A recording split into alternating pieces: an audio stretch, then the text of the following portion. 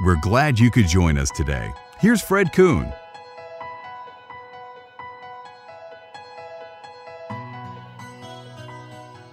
Hi, everybody. We have a renewed guest today, Gretel Egan.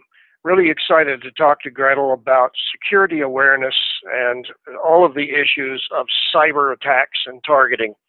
I want to give you a little background. Gretel is the security awareness training strategist for Proofpoint, which is a leading cybersecurity and compliance company.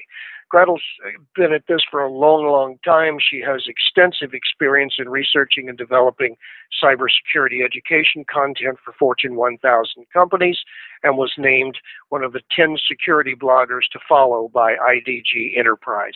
Gretel, once again, welcome to the U.S. at Work. Hi, Fred. I'm really glad to be back with you and talking about this really important topic. As you said, it's something that I've been doing for a while, very passionate about it, and love to share some stories and help people understand the importance of learning about cybersecurity. Well, you're a very knowledgeable guest, and so I'd like to get right into the meat of the matter, cyber attacks and healthcare. I mean, I can imagine all of the problems because when I go to the doctor, one of the things that I experience is you have to go over and pick up a record. They don't even transmit them much electronically. Not even all doctors are on that. It's a mess, and then all of a sudden the hackers decide they want to have a field day. So what trends are you seeing in cyber attacks regarding healthcare? Something inside of healthcare that we're seeing even in other industries that becomes very critical in healthcare because healthcare is that critical infrastructure makeup of our country and globally. We're all kind of connected to that healthcare space. We're all patients in some way or another. So obviously cyber attackers do see that very large attack surface, that very data-rich attack surface, and they really want to get to be a part of it. They want to benefit from that, and we do see them focusing on people. This is something we're seeing across all industries, across all organizations, as we talked about last time. They're looking for those direct inroads to workers inside of healthcare organizations where they can take an attack directly to people and force people into making mistakes or encourage people to make mistakes, and then they then take advantage of those mistakes. So we see workers inside of healthcare organizations being targeted and being those initial points of compromise in an organization inside of a cyber attack situation. Okay. Let's get down to the specifics of this. I'm a bookkeeper at United Healthcare, let's say, just for example. How would they go after me, and what do I need to look for? I mean, if I'm any employee, if I'm a nurse, if I'm a doctor, I'm accessing their system. What are the issues for me? So we see attackers looking up and down organization charts, right? It's not just about going after the CFOs and the CEOs and the board members. They're really looking at the org charts for organizations and finding those places of opportunity and access. And as you said, it's a bookkeeper, but it's also a nurse practitioner, and it's a doctor, and certainly it's someone on the accounting team. So many roles and responsibilities inside of healthcare organizations. So we see attackers going to social media, for example. They might go to LinkedIn. It's a great resource because people have so much data out there about the work they're doing. They have their titles, they have their career objectives, they have their background. So attackers do have the ability to see right there, what does this person do for this organization? And then they craft an email that is relatable to the employee that they're going after. If it's a bookkeeper, they might go to them and say, this is an invoice payment that needs to be made. If it's a nurse practitioner, they may pretend to be a patient. If it is a doctor, we've seen even people pretending to be a conference, reaching out to a doctor and asking them to speak at a conference. So we see attackers not only just going to people, but being very personalized in the way that they are approaching the people that they're attacking and crafting these attacks in a way that makes a recipient of an email or a phone call or a social media message want to engage. Okay, so one of the things that I've noticed when I get these spams in and these hacking attempts, they put in audit at stuartcooperkuhn.com. That seems to be where it's coming from. But in fact, if you look at the email address, the source code, it's somewhere in Czech Republic, or it's somewhere in Bulgaria, or, it's with a country code and a whole different email address. So I know that way that not to respond to that stuff, just put it in spam fighter and knock it out. Correct. So how do you train folks to be observant? What should they be looking for? There are certain hallmarks of quote-unquote more obvious phishing attacks, right, where you say, if you hover over that from address and what you see come up doesn't match what you're seeing inside the email itself, right, you have that mismatch where on the surface it appears to be coming from that audit address, as you said, but really underneath, yes, they've used some spoofing techniques. Attackers can do the same thing with links inside of an email. They can put in anything they want and make it look on the surface like it's a trusted link, but if a user hovers over the link, what pops up is a mismatch, and you see that the link is not going where you believe it to go. In some cases, we'll see instances of less than stellar grammar. Or things that seem a bit off from a messaging perspective, because sometimes you do have people writing in non-native, English is not their first language, and so that kind of comes through in a translation perspective. It seems quite a bit off.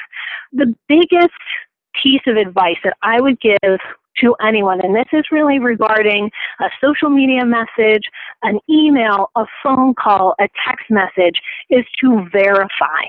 To take a step back and find a way to verify outside of that communication channel. For example, you do not want to call a phone number that's in an email that you receive, because we actually see attackers setting up phony phone numbers and call stations where they'll answer an incoming call as though it's the organization you believe you're contacting, and it's really all just a big farce. So what we really advocate people do is to go outside of that communication channel, go to a known website, look to a credit card, a number on the back of a credit card, call that known number, call that person that you believe at another company just sent you this email, call them through a known and trusted contact channel and say, hey, is this actually real? Did you want me to pay this invoice? Did you tell me that my account has been compromised and I need to reset my password? It is kind of taking that non-technical route in some ways to stop a technical attack. I know. I received one from the Secretary of Treasury the other day. It said he had $50 million that he needed to distribute to me. And then I get Dear Beloved, and I get, oh my gosh, they go on and on and on, all of these, and the misspellings and the sentencing grammar. You know that it's not real. People can become very frightened in that moment. I received a voicemail the other day telling me that my Social Security number was being deactivated, and I needed to call a phone number in order to make sure that everything was fine. People can, in that moment, react in, that knee-jerk way, right? Oh, I'm afraid, and so I need to act right away. It's so important to, take that breath, take that step back, and really verify in a known way that what you're dealing with is legitimate. Yeah, the one that's really scary is you see it looks very legitimate, and they have a link in there. And so it looks legitimate, and you just, by habit, click on the link. You're absolutely right there, Fred. And it's not just about necessarily learning new skills. It is about kind of breaking habits that we've already established, right? Yes. We've been using email for years. We've been using our cell phones for years. We've been using the web for years, but we didn't learn how to use them securely. We learned how to use them to do our jobs and how to go about our regular life. So now we're having to kind of relearn some of these technologies that have become so comfortable for us, and really have to break those bad habits and relearn new habits. So it takes some time, but it's so worth it really to just continue to reinforce to employees that it's so important to be thoughtful in your actions. Don't just simply react in the moment, but think and act thoughtfully. It just takes more time, and I couldn't begin to calculate the amount of time that is, if we did it right and we all checked that other source, and we went back and verified and all of that. I can't imagine how much time that would cost workers in the United States and corporations.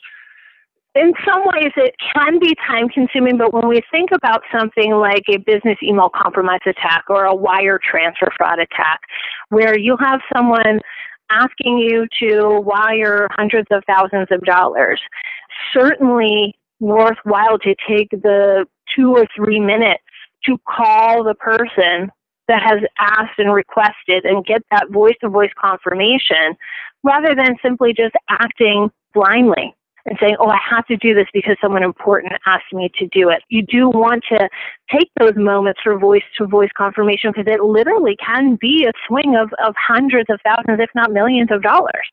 Yeah, and it isn't the number that's given in the email either.